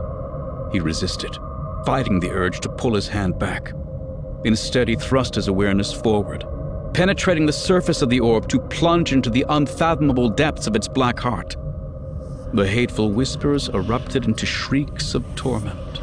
But these were not the screams of sentient beings. They were bestial howls of primal, mindless fury. The identities of those the thought bomb had consumed, Lord Khan, General Hoth, all their Sith and Jedi followers, had been destroyed, ripped apart by the thought bomb's explosion. Only torn bits remained, broken pieces of what once had been spirits, no longer capable of conscious thought, wailing in the shared suffering of their eternal madness. They swarmed over Bane's consciousness, cleaving to his still whole identity like parasites attaching themselves to a fresh host. The keening spirits enveloped him, clutching and clawing at his sanity as they tried to drag him down with them into their dark abyss. Bane tore free with contemptuous ease, shredding the already frail and tattered spirits as he cast them aside and let his mind drift back to the surface. An instant later, he was free, leaving behind the prison from which the others would never escape. He let his hand drop from the oblong sphere as he took a step back, satisfied at what he'd learned. There were no ghosts haunting him. Khan was no more. Not in any real sense. The figure he'd seen at the Sith camp had been nothing but a delusion, conjured up by his own wounded psyche. "Are they trapped in there?" Xana asked. She was staring at Bane with an expression of both awe and terror. "Trapped? Dead? It makes no difference," he answered with a shrug. "Khan and the Brotherhood are gone. They got what they deserved." Were they weak? Bane didn't answer right away. Khan had been many things, ambitious, charismatic, stubborn, and in the end a fool, but he had never been weak. Khan was a traitor, he said at last. He led the Brotherhood away from the teachings of the ancient Sith. He turned his back on the very essence of the dark side. Xana didn't reply, but she looked up at him expectantly. The role of mentor was a new one for Bane. He was a man of action, not words. He wasn't used to taking the time to share his wisdom with another desperate to learn it. But he was smart enough to understand that the lessons would have far more meaning if his apprentice could figure out some of the answers for herself. "Why did you choose to become my apprentice?" he asked, challenging her. "Why did you choose the way of the dark side?" "Power," she replied quickly. "Power is only a means to an end," Bane admonished her. "It is not an end in itself. What do you need power for?" The girl furrowed her brow. Her master already recognized this expression as a sign she was struggling to come up with an answer. "Through power, I gain victory," she said when she finally spoke, reciting the final lines of the Sith Code she'd learned only a few hours earlier. From her tone, it was clear she was trying to work through her limited understanding of the dark side to arrive at the answer Bane wanted. "Through victory, my chains are broken," she continued, slowly searching for an answer just beyond her reach. A second later, she exclaimed, "Freedom! The dark side sets us free!" Bane nodded his approval. "The Jedi shackle themselves in chains of obedience. Obedience to the Jedi Council, obedience to their masters, obedience to the Republic. Those who follow the light side even believe they must submit themselves to the Force. They are merely instruments of its will, slaves to a greater good. Those who follow the dark side see the truth of their enslavement. We recognize the chains that bind us and hold us back. We believe in the power of the individual to break these chains. That is the path to greatness. Only if we are free can we reach our full potential. The belief that an individual must not bow down before anyone or anything is the dark side's greatest strength," Bane continued. "But it is also our ultimate weakness. The struggle to rise above those around you is often violent, and in the past, the Sith were constantly at one another's throats." "Isn't that a good thing?" Xana interjected. "The strong will survive and the weak will die." "Weak does not mean stupid," Bane countered. "There were those with less power, but more cunning. Several apprentices would band together to take down a powerful master, hoping to elevate their own position among the Sith. Then they would turn on one another, making and breaking alliances until only one remained, a new master, but one weaker than the original. This survivor would then be taken down in turn by another band of lesser Sith, further weakening our order. Khan recognized this, but his solution was far worse than the problem. Khan declared all the followers of the dark side, all the members of the Sith Order, as equals in the Brotherhood of Darkness. In doing so, he betrayed us all." "Betrayed you?" "Equality is a lie," Bane told her, "a myth to appease the masses. Simply look around and you will see the lie for what it is. There are those with power, those with the strength and will to lead, and there are those meant to follow, those incapable of anything but servitude and a meager, worthless existence. Equality is a perversion of the natural order," he continued, his voice rising as he shared the fundamental truth that lay at the core of his beliefs. "It binds the strong to the weak. They become anchors that drag the exceptional down to mediocrity. Individuals destined and deserving of greatness have it denied them. They suffer for the sake of keeping them even with their inferiors. Equality is a chain, like obedience, like fear or uncertainty or self-doubt.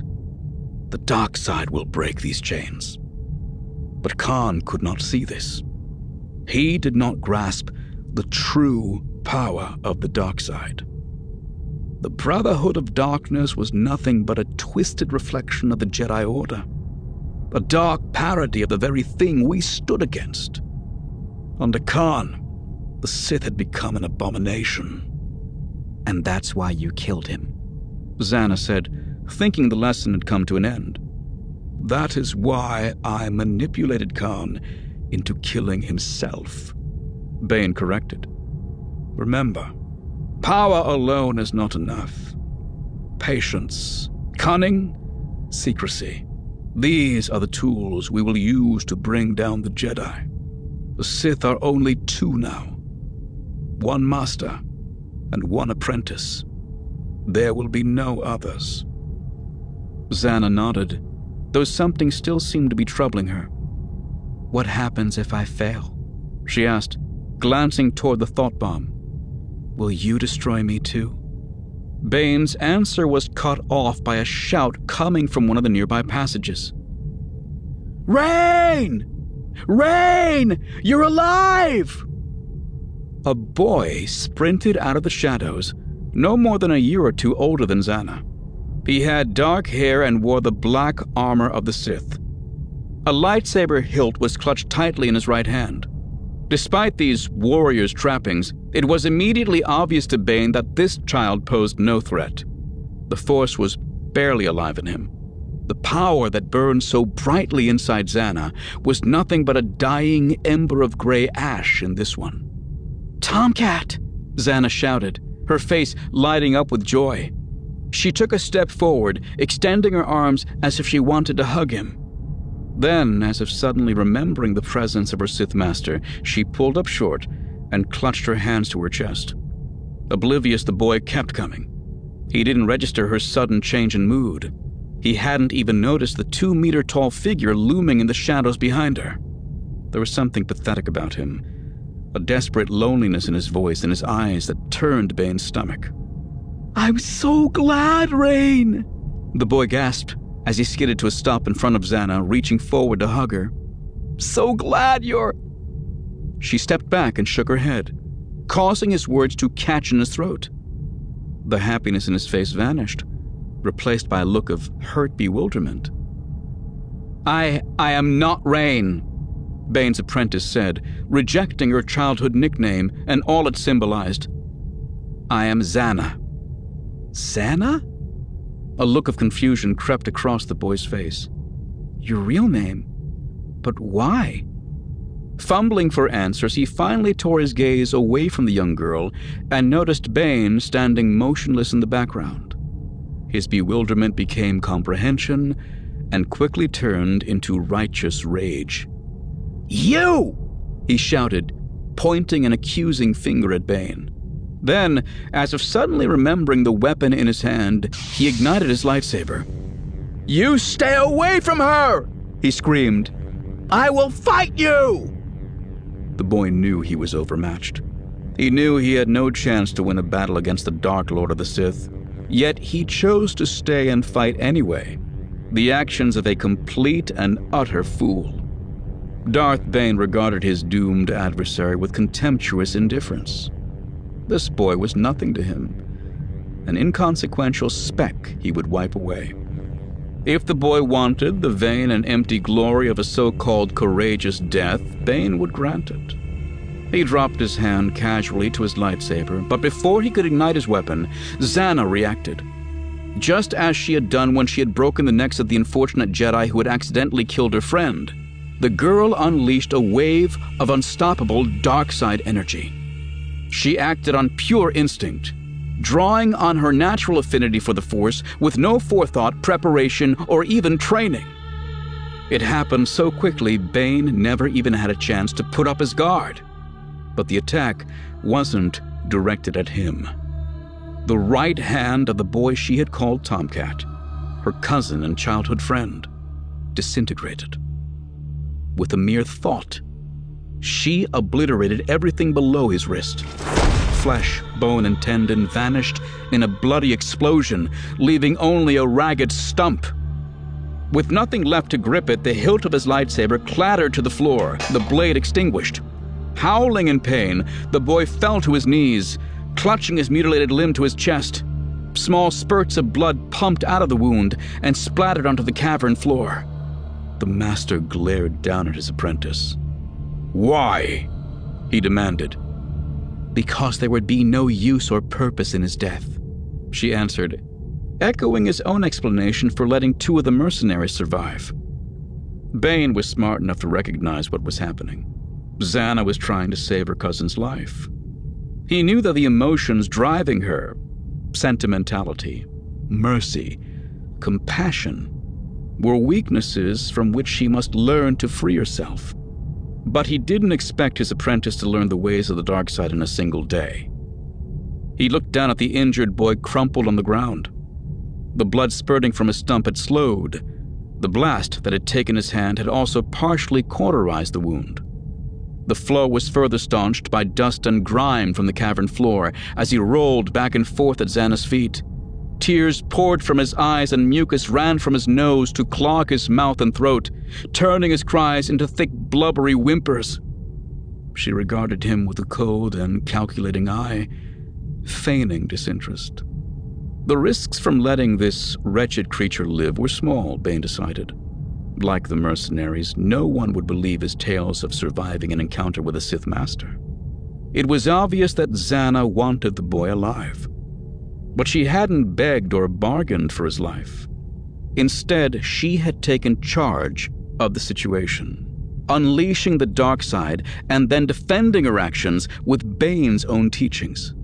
She had shown not only her power, but also her intelligence and cunning. It was important to reward such behavior, to encourage her when she displayed the gifts and talents that would allow her to one day take the mantle of Dark Lord from her master's shoulders. More important than ending the life of one miserable, insignificant boy. "Leave him," Bane said, turning on his heel. "He's nothing to us." Zannah quickly fell into step beside him as they made their way from the chamber and began the long, slow climb through the tunnels back to Ruusan's surface. Bane noted with satisfaction that even though Tomcat's pitiful sobs echoed after them, his apprentice never once glanced back.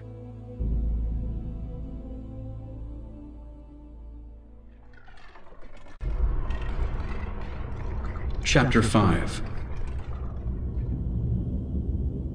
"Prepare for re-entry turbulence," Irtana warned them from the pilot seat of their shuttle.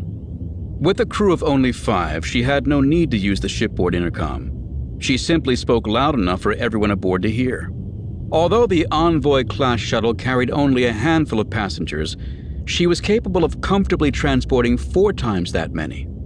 The ship had been absorbed into the Jedi fleet sometime during the last few weeks of the Ruusan campaign, donated by an anonymous benefactor from Coruscant who'd been charmed by Farfalla's urgent plea for resources to support the war effort.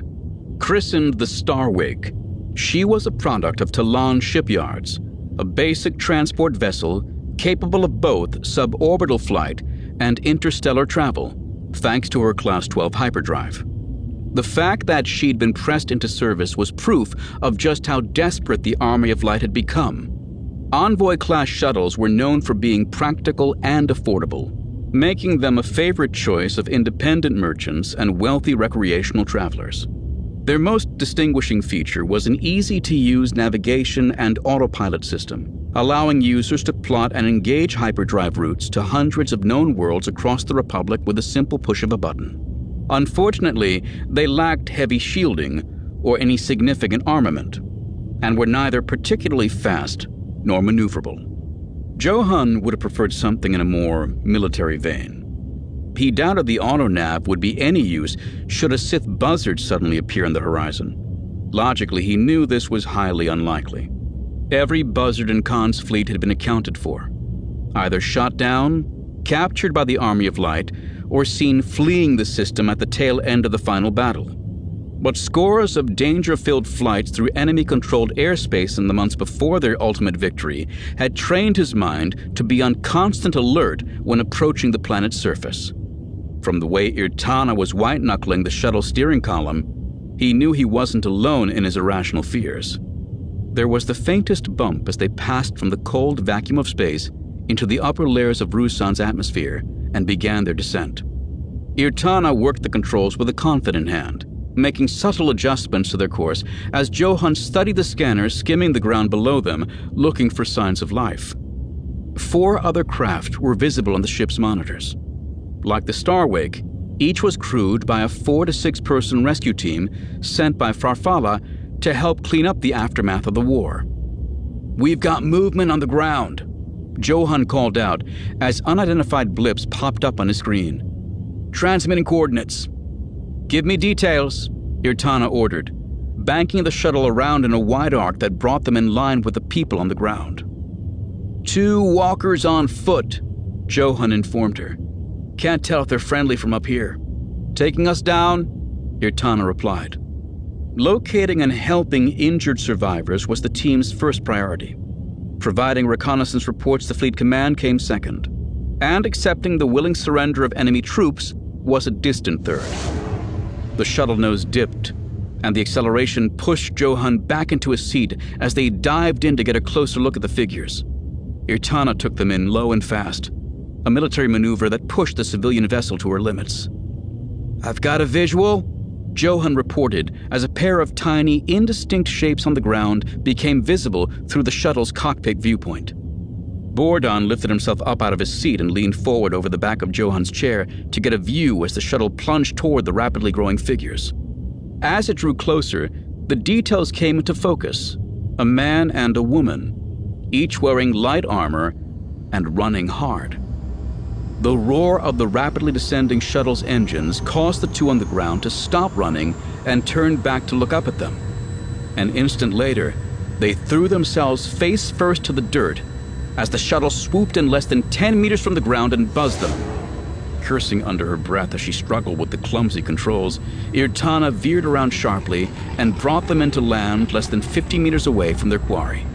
Through the window, Johann saw the pair slowly climb back to their feet as the pilot cut the engines.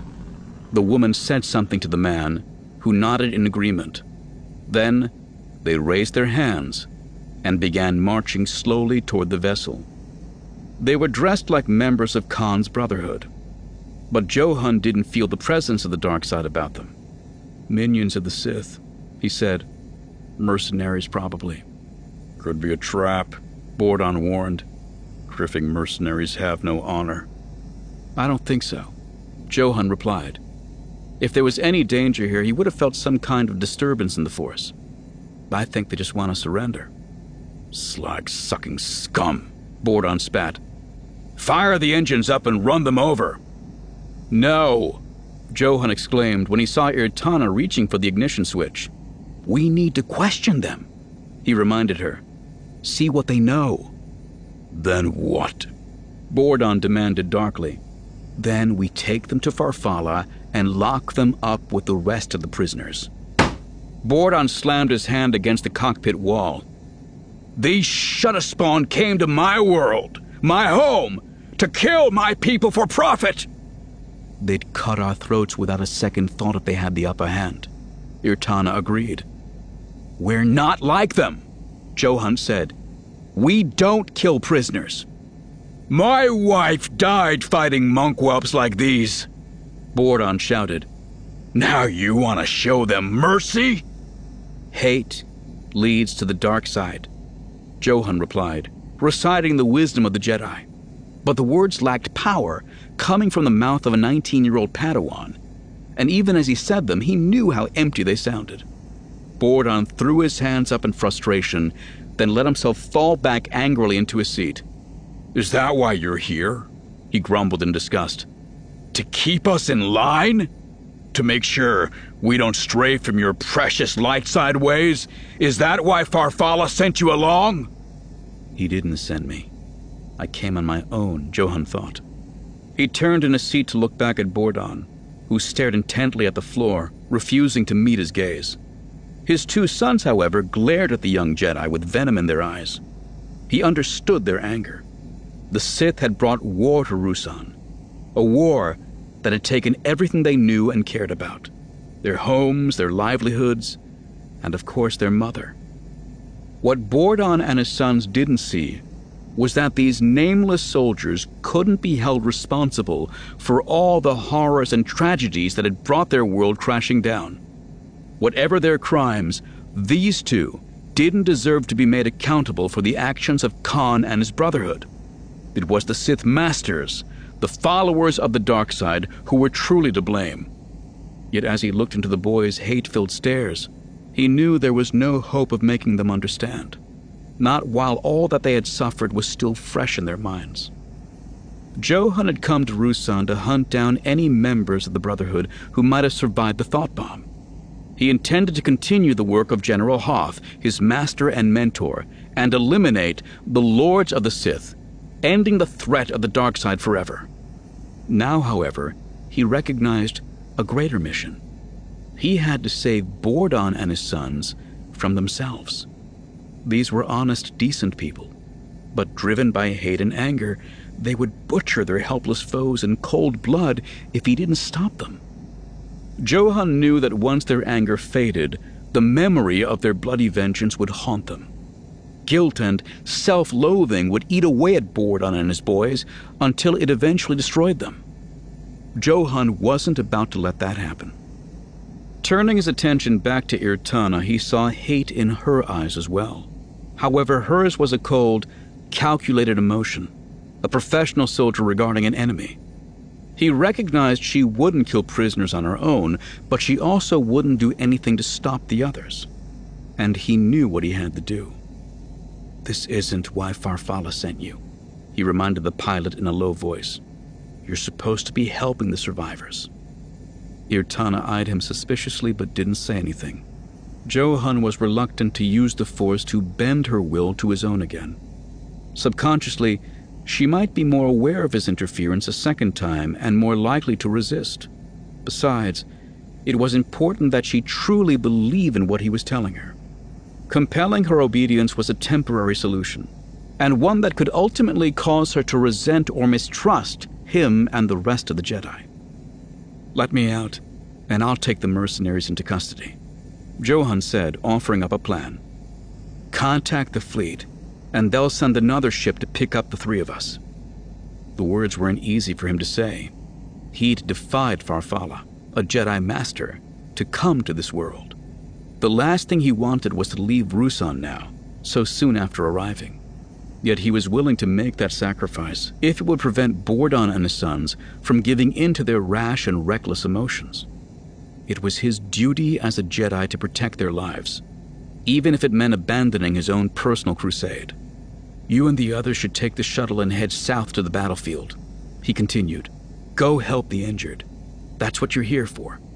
Irtana hesitated, then gave a curt nod of acknowledgement. Johann was barely more than a boy. The long, thin braid in his hair clearly marked that he had not yet completed his Padawan training. But he was still a member of the Jedi Order. That counted for a lot among the Republic troops. He'd been relying on that to help her see the wisdom of his words. Confident that Irtana would keep Bordon and his sons out of trouble, Johann got up from his chair and made his way to the rear of the Starwake. He did his best to ignore the accusing eyes of the two angry young men as he waited for the shuttle's exit hatch to open. When it finally did, he leapt out and landed nimbly on the ground, then made his way quickly toward the pair standing patiently nearby, their hands still raised high above their heads. Once he was clear of the vessel, the engines roared to life, and the ship lifted into the air and took off, much to the dismay of the two mercenaries. "Where are they going?" the woman demanded, her voice a high-pitched squeak of panic. "No, they can't leave us here!" Her arms dropped back to her sides, as did her companions. For a second, Johann worried that they might make a move for their weapons, but then he realized they were too distraught over the Starwake's exit to even think about attacking him. "Don't let them go!" the man shouted, turning away from Johann to watch as the craft flew off and out of sight, then whirling back to implore the young Jedi once more. "Make them turn around! Tell them to come back!" There was a desperate urgency in his voice that mirrored the tone of his companion. Don't worry, the young Jedi assured them. Another ship is on the way. We can't stay here, the woman insisted. There's no time. He'll find us. He'll find us. It's okay, Johan explained, holding up a calming hand. I can protect you. I'm a Jedi. The woman raised an eyebrow and gave him a skeptical glance. The slight young man widened his stance, placed his hands on his hips, and thrust out his chest, hoping it would make him appear noble and impressive. He tried to project the image of confident self-assurance he'd often admired in Hoth and the other masters. The man grabbed Johan by the arm, tugging it like a child clinging to his mother's apron. We have to get off this planet, he said, the words coming out in a terrified whisper. We have to go now. Johan shook free of the man's grasp with only minor difficulty. There was something unsettling about this whole encounter. From the way these two were dressed, it was clear they were experienced soldiers for hire. He suspected they were deserters from the recent battle, minions of the Sith who'd fled the instant the Army of Light had broken their ranks. But their flight would have been an act of opportunistic preservation rather than fear or cowardice. Still, these combat veterans, accustomed to facing death and bloodshed, were acting like traumatized villagers after a slaver raid. Even if you are a Jedi, you can't save us, the woman muttered with a slow shake of her head. You can't protect us from him. Who? Johan wanted to know. Who are you talking about? The man glanced around quickly, as if he was afraid someone might be listening. A Dark Lord of the Sith, he hissed. One of the Brotherhood? Johan asked, barely able to contain his eagerness. Are you saying a Sith master survived the thought bomb? The man nodded. He killed Lurgan and Hansch, fried them with lightning from his fingers. I knew it, Johan thought triumphantly. I knew it. He had a lightsaber too, the woman added. Sliced Pad and Darren wide open. She hesitated for a moment, shuddering at the memory. Rael got his head cut clean off. Johan was about to ask for more details, but the sound of a rapidly approaching ship momentarily distracted him. He glanced up to see a bivouac troop transport swooping in for a landing. Seconds after a touchdown, 3 Republic soldiers jumped out, weapons at the ready. He recognized the senior officer in the trio. Major Orton Leeds, one of the highest-ranking non-Jedi in the Army of Light's 2nd Legion. These the prisoners? The major asked gruffly, pointing his blaster rifle at the mercenaries. Johan nodded. Leeds gave a tilt of his head and his subordinates moved in quickly to slap restraints on the enemy soldiers. Neither made any attempt to resist. Once their wrists were secured, they were frisked and stripped of their weapons, then marched off toward the vessel. The whole encounter was conducted with the efficiency and competence that were the hallmarks of all troops serving under Major Leeds' command. You picked up Ertana's message? Johan asked, as he watched the Sith minions being led away. We were in the area, the officer replied. Farfalla sent me to come get you. Something in his tone caught the young Jedi's attention. Am I in trouble? The officer shrugged. Hard to say. You Jedi tend to keep a tight rein on your emotions. But I bet the general wasn't too happy when he found out you disobeyed a direct order and snuck down here. Don't worry, Johan replied confidently. He'll change his tune when he hears what those prisoners have to tell him. Bane throttled back the swoopback's engine as they approached the small clearing that served as the Valsen's landing site. Originally presented as a gift to Lord Cordis, the vessel had been commandeered by Bane when he left the Academy on Korriban to seek out the knowledge of the ancient Sith. Cordis had never dared to try to take it back, and his cowardice had simply confirmed Bane's decision to abandon his studies and turn his back on the Brotherhood. He brought the swoop to a stop 20 meters from the ship. Zannah released her grip on his waist and jumped off, then stood staring at the vessel. Bane wasn't paying attention to her. The last 10 minutes, he'd had trouble focusing on anything but the pain carving up his skull.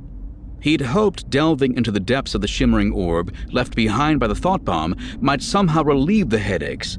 But if anything, They'd gotten worse since their visit to the cave. At least, he'd been able to confirm that Khan was truly dead. That made it easier for him to dismiss the ghostly form that materialized just then on the far side of the clearing. Pale beneath the late afternoon sun, it was undeniably the image of the man who'd founded the Brotherhood of Darkness. Bane knew it was nothing but a hallucination, yet there was something compelling about the figure as it crossed the clearing to stop a meter or so away from the ship. The spirit turned and fixed him with a steady gaze, then reached out a beckoning hand. "She's beautiful," Xana breathed. Darth Bane snapped his head around in surprise, but his apprentice was staring raptly at the Valsin herself. When Bane turned his attention back to where Khan had been standing, the specter had vanished once again. "I never thought I'd be leaving Ruusan on a ship like this," Xana said. "You aren't," Bane said as he stepped off the swoop. There was nothing he could do about the hallucinations, other than act as if they didn't exist. The young girl turned to look back at him, confused. "We're not taking your ship?" "I am," her master replied. "But you must find your own way off this world." It took a moment for his words to register with the girl. When they did, her expression became one of utter shock. I can't come with you?" The big man shook his head. Spurred on by Xana's discovery of the ancient tome in the Sith camp, he'd come up with a plan. He was heading for Duxon, Onderon's oversized moon, to seek out the lost tomb of Freedon Nad. But he had other ideas for his apprentice. "But why not? What did I do?" The young girl choked out, clearly on the verge of tears. "Why are you leaving me?" "This is part of your training," Bane explained. "To understand the dark side, you must suffer through hardship and struggle." "You don't have to abandon me to make me suffer," she countered. "Take me with you." "The strength of the dark side lies with the power of the individual," he reminded her. "The force comes from within. You must learn to draw on it yourself. I will not always be there to teach you." "But you said there were always two," Xana insisted. "One to embody the power, the other to crave it." She learned quickly, and Bane was pleased to see she had already committed so many of his lessons to memory. But reciting the words meant nothing if she didn't understand the truth behind them. "Why do you follow me?" he asked, posing a question to lead her down the path of wisdom. Xana thought about her answer for several seconds, carefully considering everything he'd already taught her. "To unleash my full potential," she said at last. "To learn the ways of the dark side." Bane nodded. "And when I no longer have anything to teach you, what will happen then?" Her brow furrowed in concentration, but this time the answer wouldn't come. "I don't know," she finally admitted. "There will come a time when your training ends," he told her.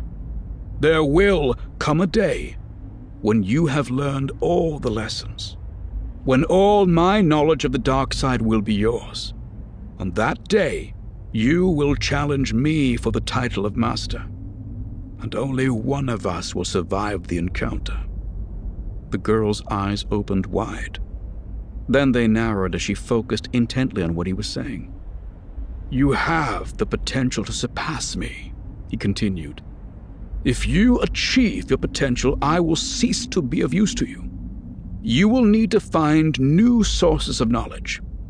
You will have to seek out a new apprentice so that you may pass on the secrets of the Sith Order to another. When your power eclipses mine, I will become expendable. This is the rule of two. One master and one apprentice. When you are ready to claim the mantle of Dark Lord as your own, you must do so by eliminating me. The confrontation is inevitable," he concluded.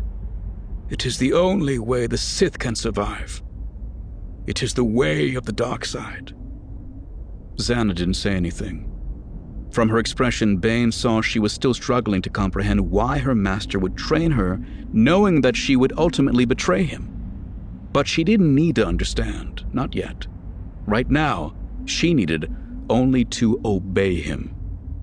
"Make your way to Onderon," Bane instructed her. "I will meet you there in 10 standard days." Then he thought, "After I find Nad's tomb on Duxon." "How am I supposed to get there?" she protested. "You are the chosen one, the anointed heir to the legacy of our order. You will find a way." "And if I don't?"